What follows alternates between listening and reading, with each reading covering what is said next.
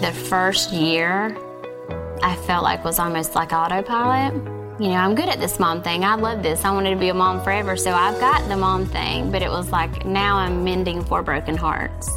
And how do I do that okay? Not just okay, but how do I make them properly grieve? Because I don't even know what that looks like.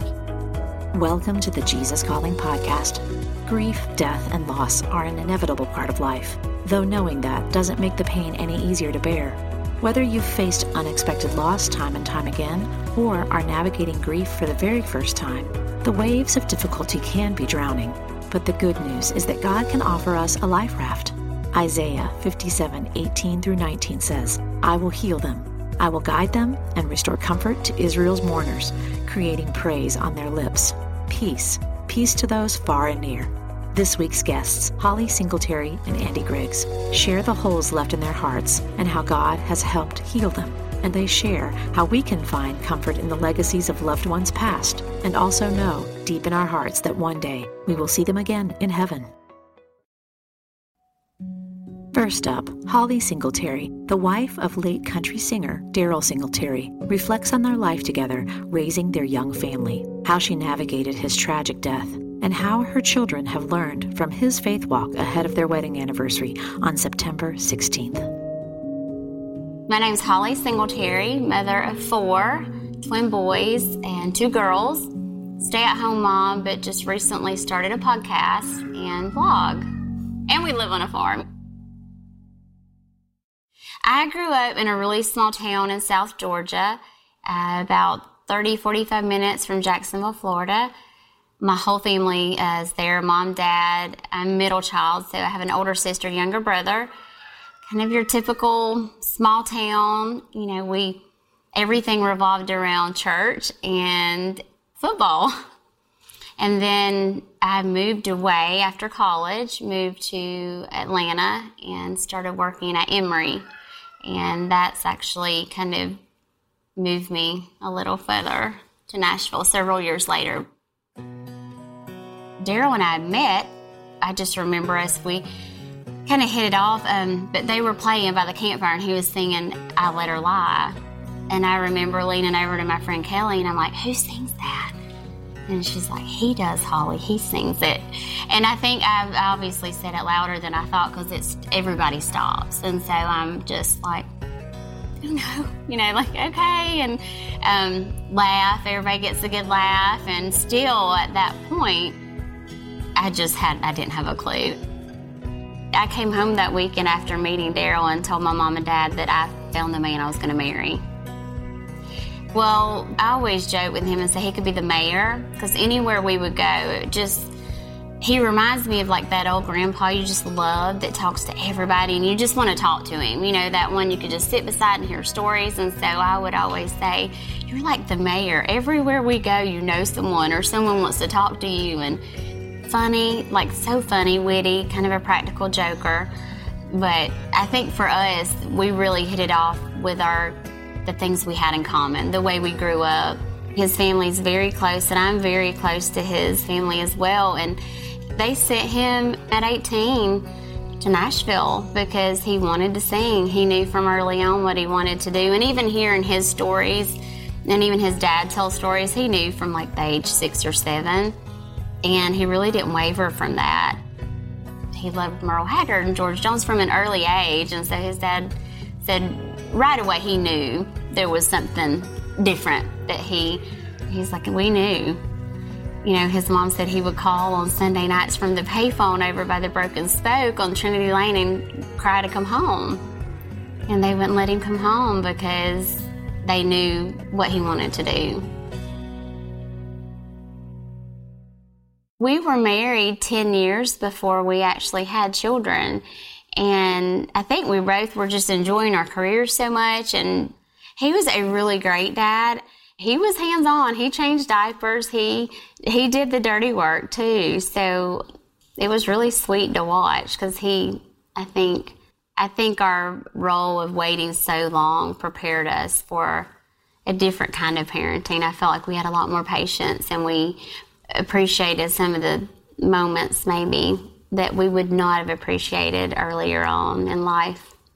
You know, like, touring never stopped for him. And a lot of times he would make it back home for Sunday morning, and we would go to church. And that was our favorite day because Dad came home on that day. And then for the kids, it was the day we would go to dinner after church. It was a treat. But we worked really good together. We just kind of had a system. But there were times when, you know, we would be sad because Dad's leaving on Thursday and we're bummed, you know. But he would always say, but yeah, I get to be with you at home for 4 days. And a lot of dads don't get to do that. But he definitely took that role, that leadership of the man of the house, and even in the spiritual sense. And really that's what I'm talking about, because, you know, he would lead us in prayer. We would do devotionals together, and that kind of spilled over into the kids as well. We really fit in there with that church and that group. We're still there. The kids and I still go. And they were really such a huge blessing to us when Daryl passed away. Talk about stepping up and stepping in, and just very thankful to have that body to kind of carry you. We cry together sometimes. We tell stories a lot. And so for us, I feel very blessed to have his music. And I saw that really early on with the kids. Like, they have their little iPads, and their iPads are connected to Daryl's phone. So all of Daryl's love for music, not just his songs, but all those old songs that he loved, you know, I catch them listening to. Or he's on YouTube a lot, so we'll pull up, especially the talking videos. Like, we love those because he'll tell a story and we get to hear his voice. So we talk a lot about that and how blessed we are to still have that connection. Like, he's still here. He'll always be here, but those are really things I'm thankful for, that we still get to hear that voice and that music, and the kids really eat that up. I'm just real honest with them, and I feel like for us, that's really the best way, because I want them to feel like they can ask me anything. I don't want them to ever feel like, oh, I don't want to talk about Dad because it may make you cry. And so I tell them it's okay to cry. We have good and bad days, and some days we miss him more, especially on those special days or special moments or just an everyday moment. I'm like, it's okay to be sad. But one thing I tell them, it's not okay to stay there. I don't want you to stay there. I don't want that to turn into bitterness and anger and mad. And so I think we're kind of more, I guess, a cup half full, not half empty. And so that's where, you know, I guess gratitude and a lot of that I feel like comes into place for us for the third year of just now we're dealing. And I don't like to say moving on, but we're moving forward. To learn more about Holly's story and her new podcast, Hope with Holly, please visit hopewithholly.com. Stay tuned to Andy Grigg's story after a brief message. Motherhood. It's a journey like no other, teeming with love, unparalleled dedication, and moments that pierce the very essence of your soul. It's a trek that demands to be celebrated, lauded, and embraced in its entirety. Celebrate the moms in your life this Mother's Day with 2 beautiful gift books, Jesus Calling for Moms by Sarah Young and Grace for the Moment for Moms by Max Lucado. These heartfelt devotionals will remind the moms in your life just how special they are. Jesus Calling for Moms and Grace for the Moment for Moms are available now where all books are sold. During times of transition and unknown next steps, it's more important than ever to cling to the promises of God and to tune your ear to what Jesus has to say. Jesus Calling for Graduates is an encouraging compilation of 150 devotions from Sarah Young's brand. Grads will find topics such as discerning God's will, self-worth, trust, support, and much more. Jesus Calling for Graduates is perfect for both high school and college graduates as they embark on the next chapter. Look for a special custom edition of Jesus Calling for Graduates, available exclusively at faithgateway.com.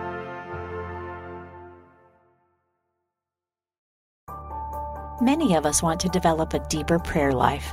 In this new 365-day devotional, Jesus Listens, Sarah Young offers daily prayers based on Scripture that will help you experience how intentional prayer can connect you to God and change your heart. Learn more about Jesus Listens and download a free sample at jesuscalling.com/JesusListens.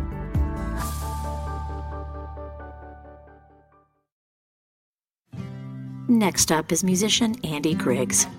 Andy has suffered through a life full of crushing moments and devastating heartbreak, including the loss of his father to a brain tumor, his brother's passing from heart complications at a young age, and the death of one of his dear friends, Ollie's husband, Daryl.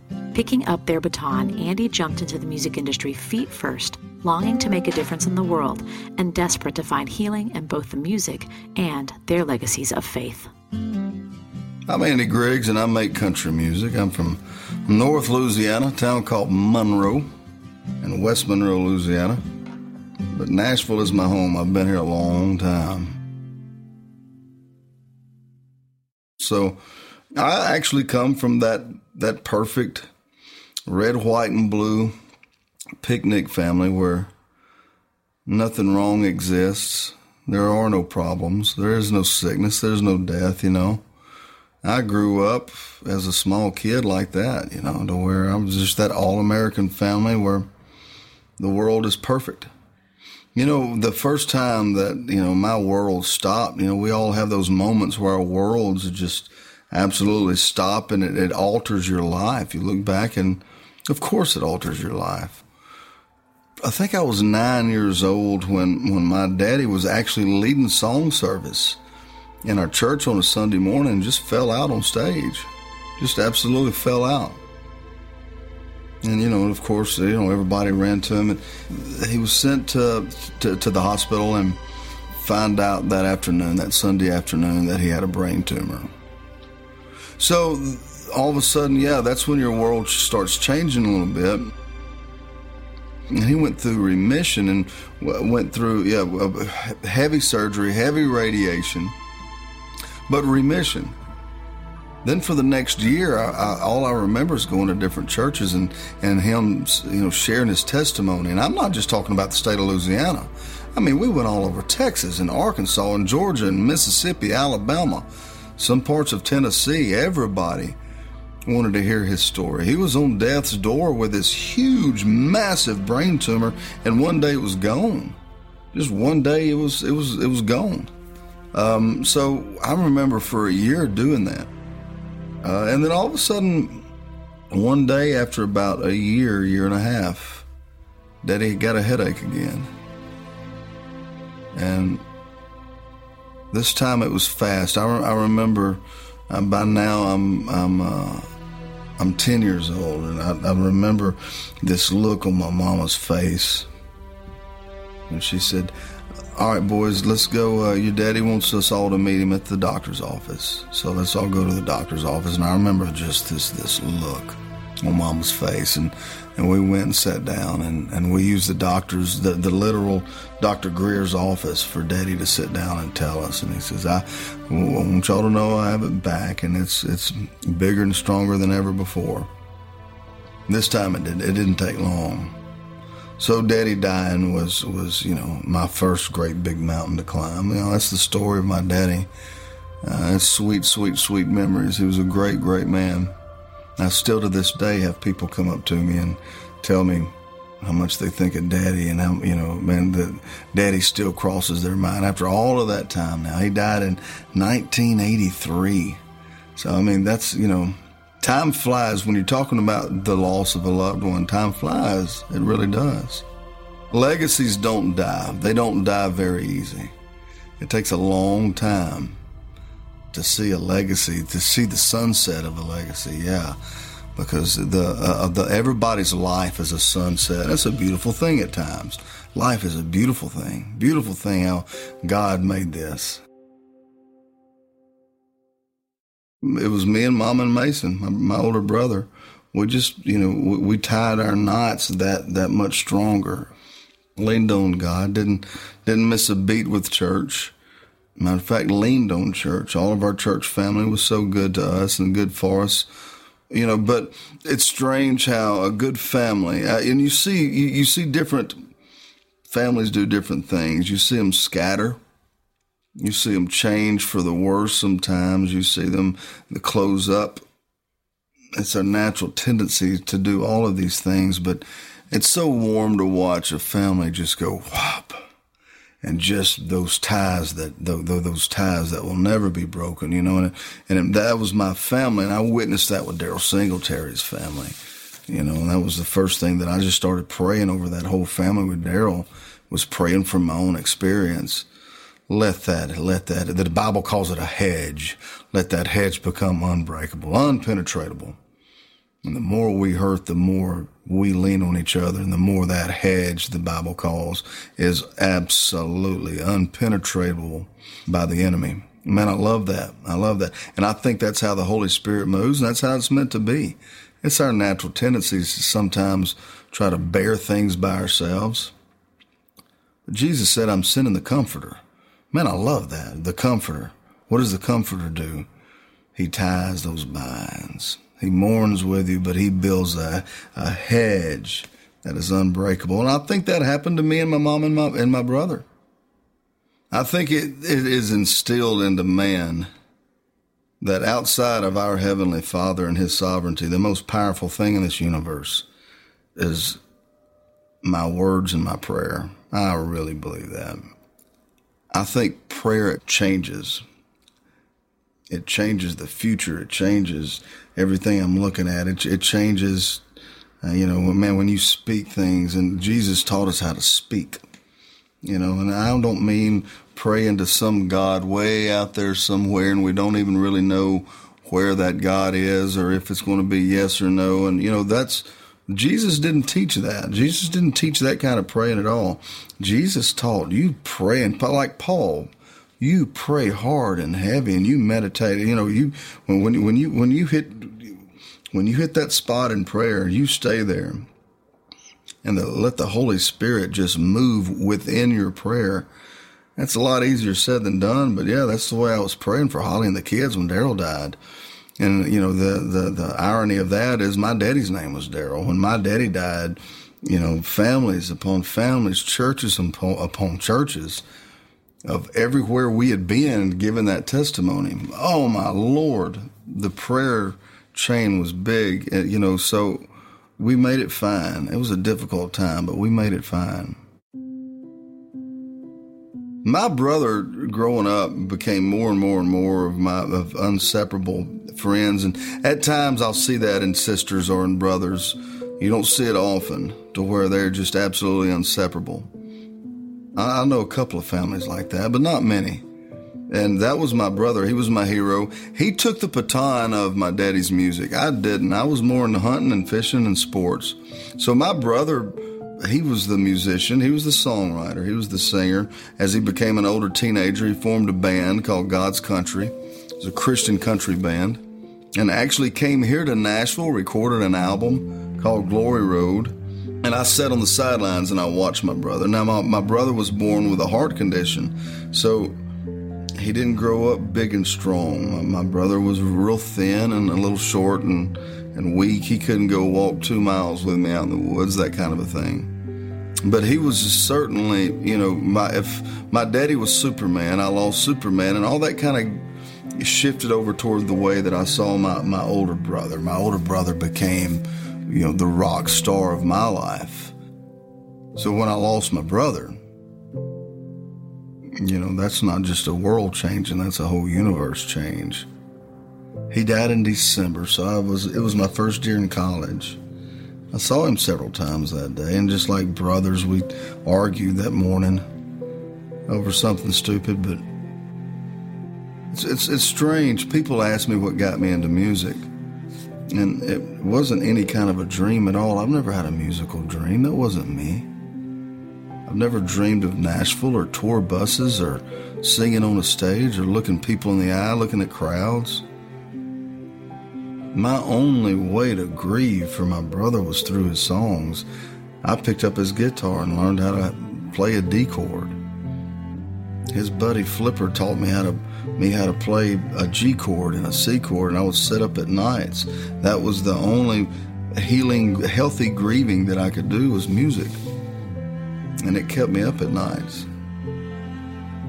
So as I was continuing to grieve and just playing Mason songs, and the Holy Spirit, ministering to me through that, what I didn't realize, I was falling in love with music in a new way, in a new aspect.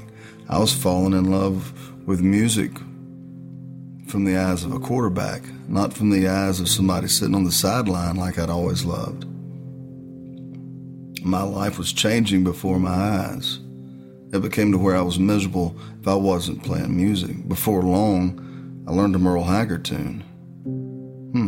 Before long, I learned a George Jones tune. And it started going that way. It never was a dream of me. I never had a dream of music. I was just trying to get over my brother's death. That's all I was trying to do. So, in 1995, I moved to Nashville and didn't know a soul outside of two guys. Didn't know a soul. Transferred my Sam's wholesale job to here. Just had a few demos here and there, but I was already talking to a record label and getting close to signing by the end of 97. So, that's pretty quick. We went in and recorded that album, and Brett Jones and I wrote You Will Never Be Lonely. We decided that would be the first single, so we released it in December of 98 on Pearl Harbor Day. So I watched it become a number one, right out of the box, number one hit by springtime. And I'm in that generation where I saw Nashville change. I saw music change. I saw the whole mentality change. The writing change, the dreams change, the pursuit change, the intent changed, everything changed. Songwriting to me it's a strawberry, but it's also a thorn in my shoe. If the most aggravating thing is when you can't get something out. But how sweet it is when it does. Now that's rewarding. That's very rewarding. I first met Singletary right when I started. He was a step ahead of me. So when we first met, it was here in Nashville, and we respected each other singing. I remember us talking about that. And so we would see each other here and there, and I always thought Daryl had such a smooth, big voice, and having a friend in this industry that is a friend to be a friend. I've got 1 million friends in music, and all of us artists, it's a small family. But we don't call each other and say, how you doing? You've been on my mind. That don't happen in this town. It don't happen. But Daryl and I were that way. I would confide in him, and he would confide in me. As much as I miss Daryl's singing, of course I do.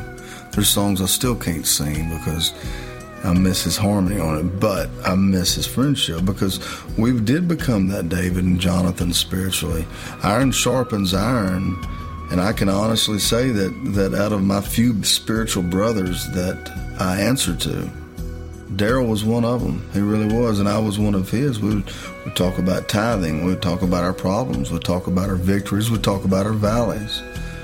We'd sit down and pray together. Music didn't have nothing to do with that. I miss that. Because, again, that don't happen in this town. It's a very special friendship I had with Daryl. I have learned that when you grieve through spirit, there's a healing that takes place, and it's supernatural. It's godly. And it is, it's like stepping into a hot tub and just releasing everything. And not only are you made whole again, but you're bigger, you're better, and you're stronger because of the right way of grieving through the Holy Spirit. You don't just get through the valley with him. You reach the mountaintop with him, and you scream hallelujah, and you scream victory in a way that you never thought you would. I've seen people who have lost people that you think that would be the death of them, and they get through it. They tread through it, through the Holy Spirit, through the Comforter. I think that's such a great thing. That is, as a true believer in Christ, I think that is one of our biggest assets in all of life, is having that Comforter with us and in us. And helps me get through the valleys. Andy shares a passage from Jesus Calling, February 3rd, as he closes out our time with us today. I am with you and for you. You face nothing alone, nothing. When you feel anxious, know that you're focusing on the visible world and leaving me out of the picture. The remedy is simple. Fix your eyes not on what is seen, but on what is unseen.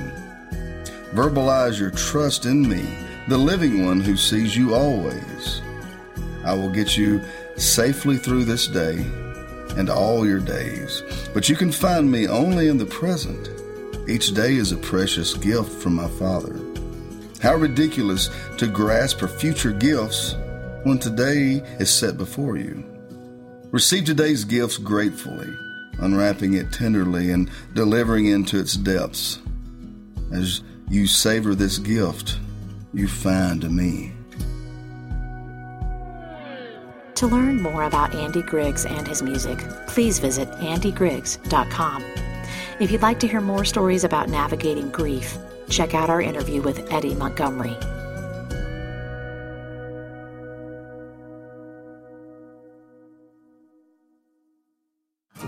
Next time on the Jesus Calling podcast, we speak with music artist Travis Tritt, who shares how God is in our past, present, and future. I got saved when I was 6 years old at a Christmas play that our church did, and it was so moving to me.